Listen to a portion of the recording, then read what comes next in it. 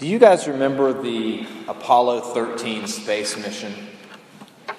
I'll confess, my memory of it comes almost entirely from a major motion picture entitled Apollo 13. Do you remember the basics of the movie, the basics of the mission? The crew was on what was by then thought to be a relatively routine mission to the moon. And in the middle of the flight, there was an explosion in one of the oxygen tanks. Not only was the ship damaged, but the crew was losing life-giving oxygen. And as the story unfolds, hundreds of people back on Earth worked tirelessly to find multiple solutions to try to bring these men back home to Earth safely. And there is one scene in the movie as the astronauts are preparing to re-enter the Earth's atmosphere. The scene is at mission control, and there are two men that are talking in hushed tones. Now what could go wrong at this point? Well, they could burn up as they come back through the atmosphere, or maybe as they get into the atmosphere, the parachutes on the pod don't open up. And in the middle of this conversation, the head of mission control interrupts these men and he says, "Excuse me, gentlemen, but I believe this is going to be our finest hour." Life doesn't always go according to plan. It's not always what's on the itinerary or the schedule. Many times life is measured by how we respond when we're thrown a curveball, when something happens that we didn't even know was possible. When crisis or challenges hit us, so much of life is really about how we respond. If we get up, how we get up, when we get up and move forward. Life is so much about how we respond. And this passage in Exodus chapter 5 and into chapter 6 is really about the responses of people. The response of Pharaoh, the response of the people of Israel, the response of Moses, and even the response of God. And as the tension and the enmity and the strife continues to grow and unfold between the seed of the woman and the seed of the serpent, between the God of Abraham, Isaac, Jacob, and Moses, and the false gods of the Egyptians and Pharaoh, the responses range all across the board. There are responses that are tragic and realistic and understandable and disappointing and powerful. And as we see these responses in this passage, my hope is that we can see our tendencies, our struggles, and most importantly, the gracious and loving response of God toward us in our lives. So we're ramping up to this ultimate standoff between Moses and Pharaoh, between God and Satan. And this is one of the early rounds of that standoff. So the first thing I want us to see this morning is Pharaoh's response. Pharaoh's response was a response of fear. We've talked about this before. A few months ago when we began our study of Exodus, remember Pharaoh responded in fear in Exodus chapter 1. When he was afraid of the people of Israel, he responded by making harsh work policies and practices for them. He responded by implementing a plan of genocidal murder for all the Israelite male children. That's been 80 years ago. Maybe it's the same Pharaoh, maybe it's a new king over Egypt, but whoever it is, they have the same worldview. And so he responds to Moses and Aaron with anger and disdain and injustice. Let's look for a second at getting the right message. So we see Pharaoh responds with fear, but Moses and Aaron, they bring him the message from God. They bring him the message. And these look like good steps. They look like a good sign. Moses and Aaron are acting in faith to deliver the message to Pharaoh. But it's interesting to note in the first few verses of chapter 5 that there are a few things missing. Kids, have you ever played that game where you sit in a circle and you tell your neighbor something, and then they're supposed to tell their neighbor? Some people call it telephone or gossip, and the message goes all the way around, and it gets to the end, and that story and that message is almost always just a little bit different than how it started. And in this passage, God gave them very specific instructions about how to come to Pharaoh.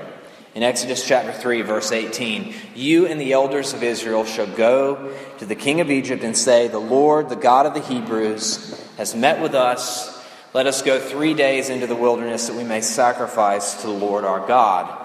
And it may seem like a small thing, but the message and the method that Moses and Aaron used with Pharaoh is a little bit different than what God originally said.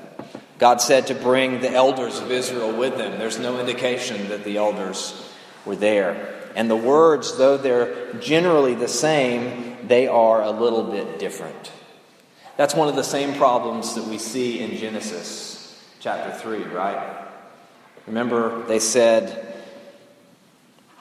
that we shall not eat from the fruit of the tree of the knowledge of good and evil, and we can't even touch it. They added just a little bit to God's word in that instance. And it's easy for us to try to freshen up God's message or to soften the edges. But what we're called to do is read it and communicate it and hear it and respond to it the way it comes to us, the right message from God himself.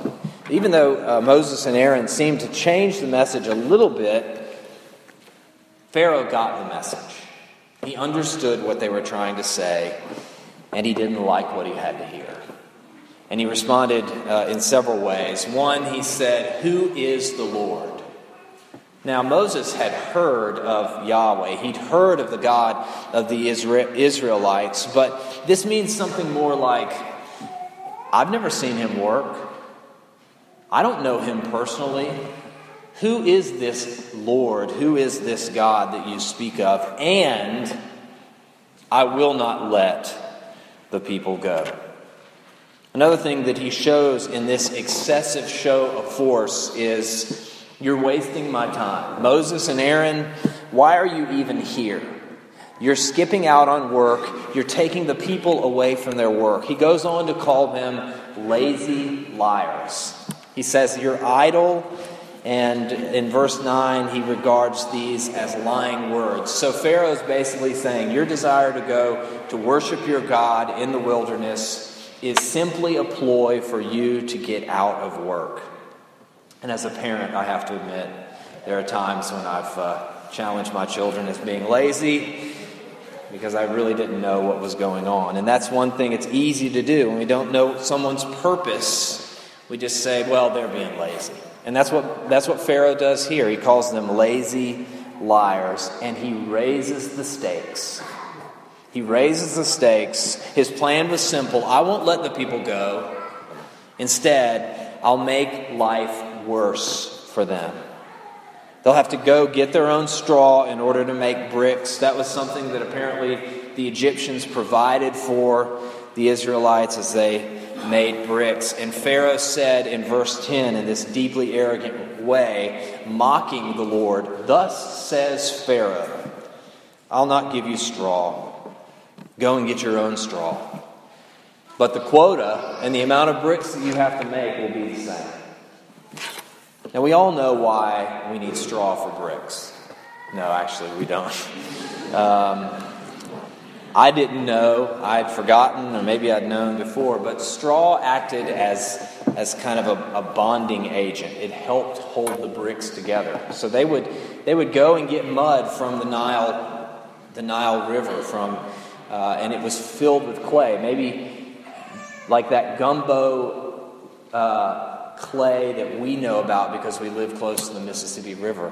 And they'd use the straw to help hold it together, and they would bake the bricks in the sun. So the same amount of bricks, you take the straw, you have to go get it for yourself. And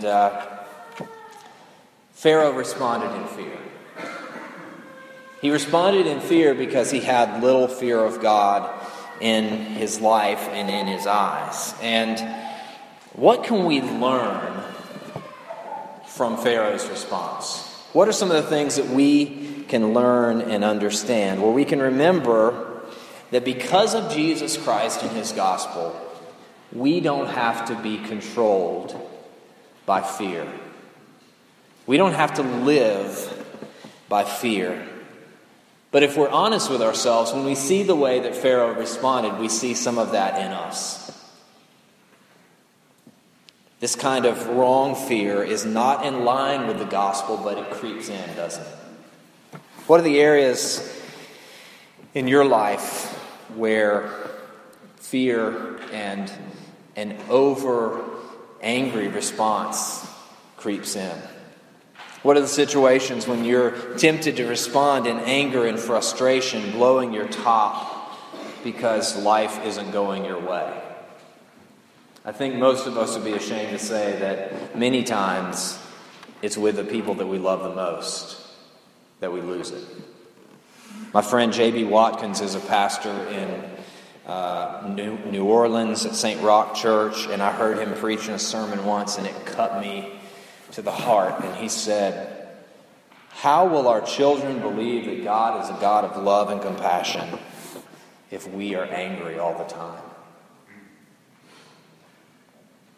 One of the things we can learn from Pharaoh's response is in us learning how to respond and live not by fear but by faith. Help us, Lord. The people's response. How did the people respond? Well, they responded in fear. Pharaoh's henchmen put this plan into practice. They put it into place. And the foremen of the Israelites, the leaders of God's people, the workers, they came to Pharaoh and they cried out to him, "Why would you treat us like this? We're working like dogs. We're beaten. We're abused. We can't be expected to do what you're asking." And Pharaoh responds in the same way, "Idle, idle." This whole sacrifice thing is a joke. It's a ploy. It's an excuse for you to get out of work. And then he comes on with these strong imperatives. Go now and work, no straw. You must deliver the same amount as before. How did the people respond? Look at chapter 5, verse 19. They saw that they were in trouble. When Pharaoh wouldn't listen but raised the stakes, they knew they were in trouble. They recognized the situation wasn't looking good for them. As my brother Eric likes to say, it's not a pretty picture. And it's natural, it's normal, it's okay to recognize situations that are difficult and challenging. It's how we respond that makes the difference. How did God's people respond? It's your fault. We've all heard those words in different settings in our lives. Maybe we've said them before. They can hurt so badly. They can be so easy to dish out. But part of the response of God's people was to blame Moses and essentially God. And as the foremen are coming out of this meeting with Pharaoh, Moses and Aaron are right there waiting. And they may have been ready to say, "How'd it go?" Before they can get the words out of their mouths, they say to Moses and Aaron, "The Lord look on you and judge you, because you made us stink in the sight of Pharaoh and his servants, and you put the sword in their hands to kill us." They basically say, may God judge you because you have written our death sentence. You made us stink to them. What a powerful picture. And you know what? It's not all wrong. It's true that the work of Moses and Aaron did bring negative consequences on the people of God. And in chapter 6, it says that their spirits were broken and they endured slavery. Part of me gets it. They were afraid. They felt hopeless. They don't know how to go on. They lashed out at Moses and Aaron, God's representatives. And we also read in chapter 6, verse 9, that they did not listen to Moses who brought them the words of God. They blamed the leaders and they couldn't seem to hear and respond to God's message to them. What can we learn from their response? First of all, I think we can learn this. Having and expressing fear and anger and frustration about your life to God or to spiritual leaders is okay. It's not the end of the world or the unpardonable sin. When they didn't respond to Moses and God's promises, God didn't write them off. God didn't forget about them. He knows our hurts.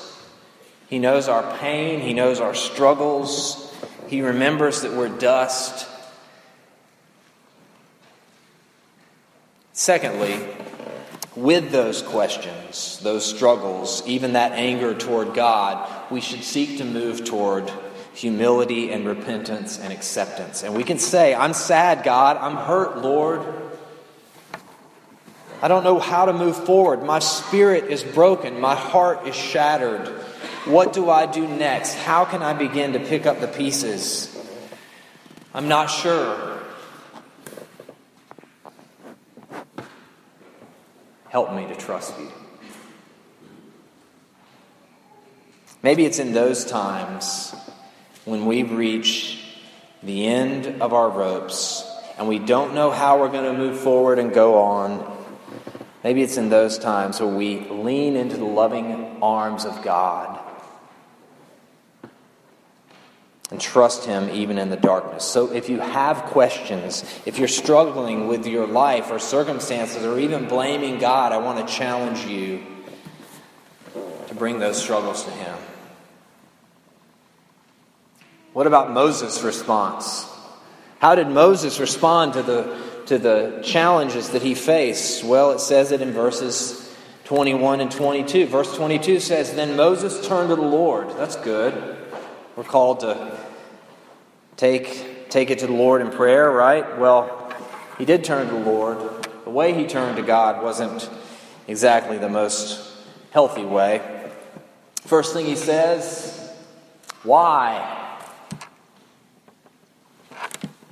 He blames God, verse 22. Why have you done evil to this people? That's maybe the strongest charge that we could bring against God. Why have you done evil?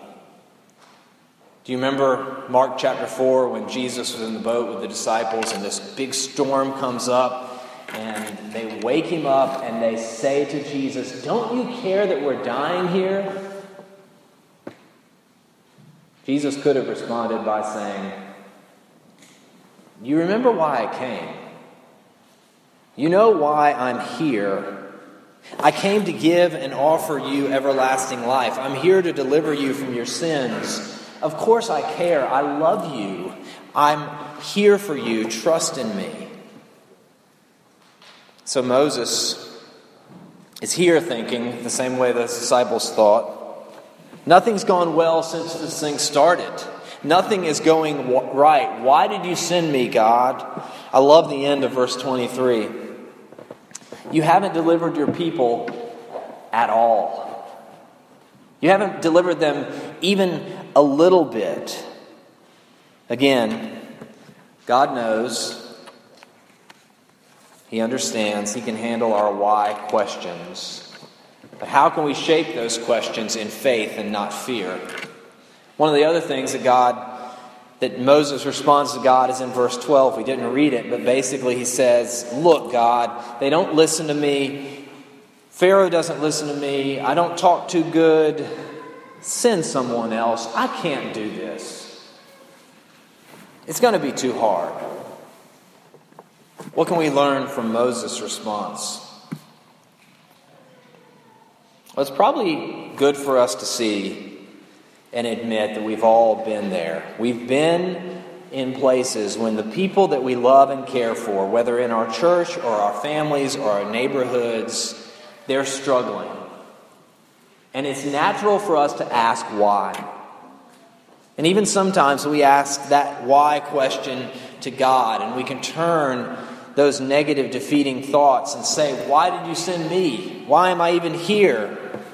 Whether you're a parent or a coach or a volunteer or a pastor, you can be tempted to think and operate in this way out of fear. Why did you do this to me, God? I can't help. No one listens to me. I mean, I've never dealt with that here at our church, but I know some friends. No. Those are real questions, right? Those are real struggles that we face, and sometimes they're motivated because we love people that are struggling. God calls us to trust in Him, even when the circumstances are challenging. God calls us to love and care for people, to speak the truth into their lives, whether they respond favorably or unfavorably, whether they take our advice or they tell us to hit the road. We need to do this with wisdom and love and patience, but we're still called to do it. And their response is not our main concern. We're called to trust God and be faithful. Sometimes we walk through situations in our lives, probably more often than we're willing to admit, where we don't know what to do. And the people we're called to lead, whether in our families or our church or our friend group, are in terrible pain. And it's in those times where we can come to God and say, I don't know what to do, Lord. I can't do this alone. Please help me. And isn't it in those times when the grace of God shines into our lives? When we're reminded that we actually need Him. And the longer you live your life, you don't think, well, I need God less and less. The reality is we need Him more and more. What was God's response? How did God respond to this situation? Well, first of all, God wasn't shocked. He isn't caught off guard by the events of Exodus 5 and 6. He responds to Moses and through Moses to the people with a reminder of His plan, His track record, His credentials, basically saying, look what I've done in the past, look what I'm doing now, and look what I'm going to do. And I love chapter 6, verse 1, where God basically says, watch this. You ever had a friend nudge you when there's an up-and-coming athlete or a prank is about to unfold or someone is about to perform some random eye-popping talent and they say, watch this, watch this. And here it's as if God is saying, watch this. But the Lord said to Moses, chapter 6, verse 1, now you shall see what I will do to Pharaoh.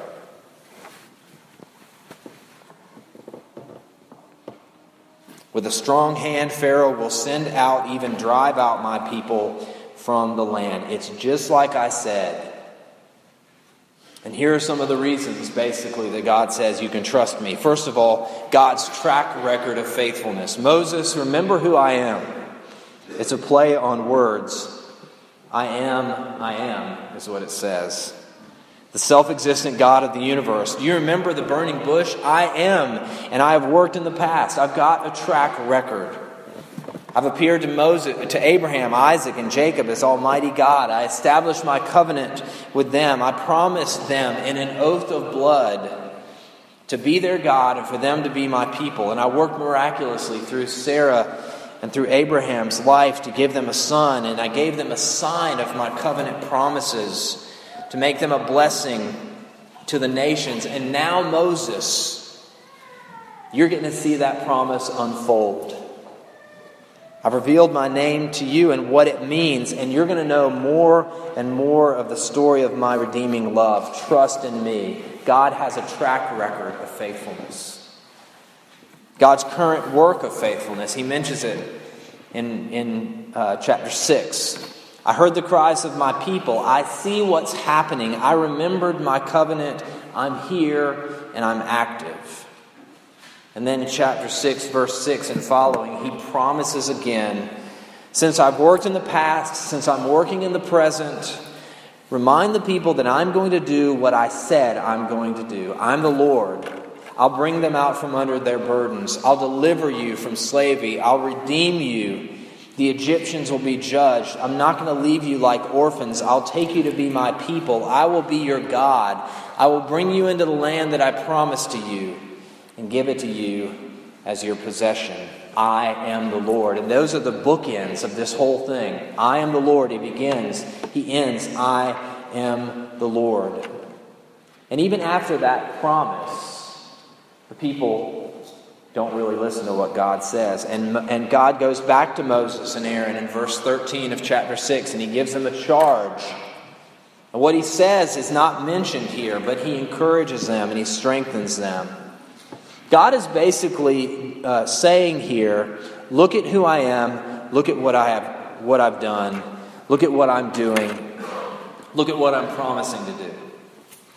It's kind of like a credit score. It's not a perfect metric, but it helps identify who a person is. Did they pay their bills in the past? Are they current on their bills now? Should we trust them enough to give them some money? God's track record, his credit score of faithfulness is perfect because of who he is and what he's done. What can we learn here? Well, it's good to remember that when we're in a bind and hurting and struggling with fear or God's plan in our life, that it's not really new information that helps us. It's a reminder of who God is and what he's done. We remember what God has done objectively for us on the cross. We remember the sacrifice of Christ, his love, his grace. We remember God's work done in the lives of others and in our lives in the past. And ultimately, we remember these bookends. I am the Lord. And we lean on him. So that's where we are. That's where we are in the book of Exodus, in God's epic story of redemption unfolding in the life of God's people. The problem is, it wasn't happening as fast as they wanted it to. Now, does that sound familiar? We're faced with frustrations. Our plans fall apart. We experience pain and hurt and heartbreak. We feel trapped and troubled and afraid. Fear raises its ugly head in our lives, and we can easily lash out in anger and bitterness and resentment and unbelief. How can we begin to respond in faith, in faithfulness and hope and trust, in humility and reliance on God? Do we just try harder? Do we just do better? Our response hinges on the fact, coming back to the most important reality in the universe, that God has responded to us in grace and mercy. That while we were yet sinners, what does the Bible say? Christ died for us. That he didn't consider equality with God something to be grasped, to be held on to at all costs. But he willingly gave up heaven and he became a man and he lived a perfect life and he died in our place. God's open door of invitation for us is that in every stage and situation in our lives, we can trust him and rest in him and love him, even when we don't understand, because we have this pledge of his faithfulness, the cross and the empty tomb. We can trust him and lean on him and respond in faith because he first loved us. Let's pray.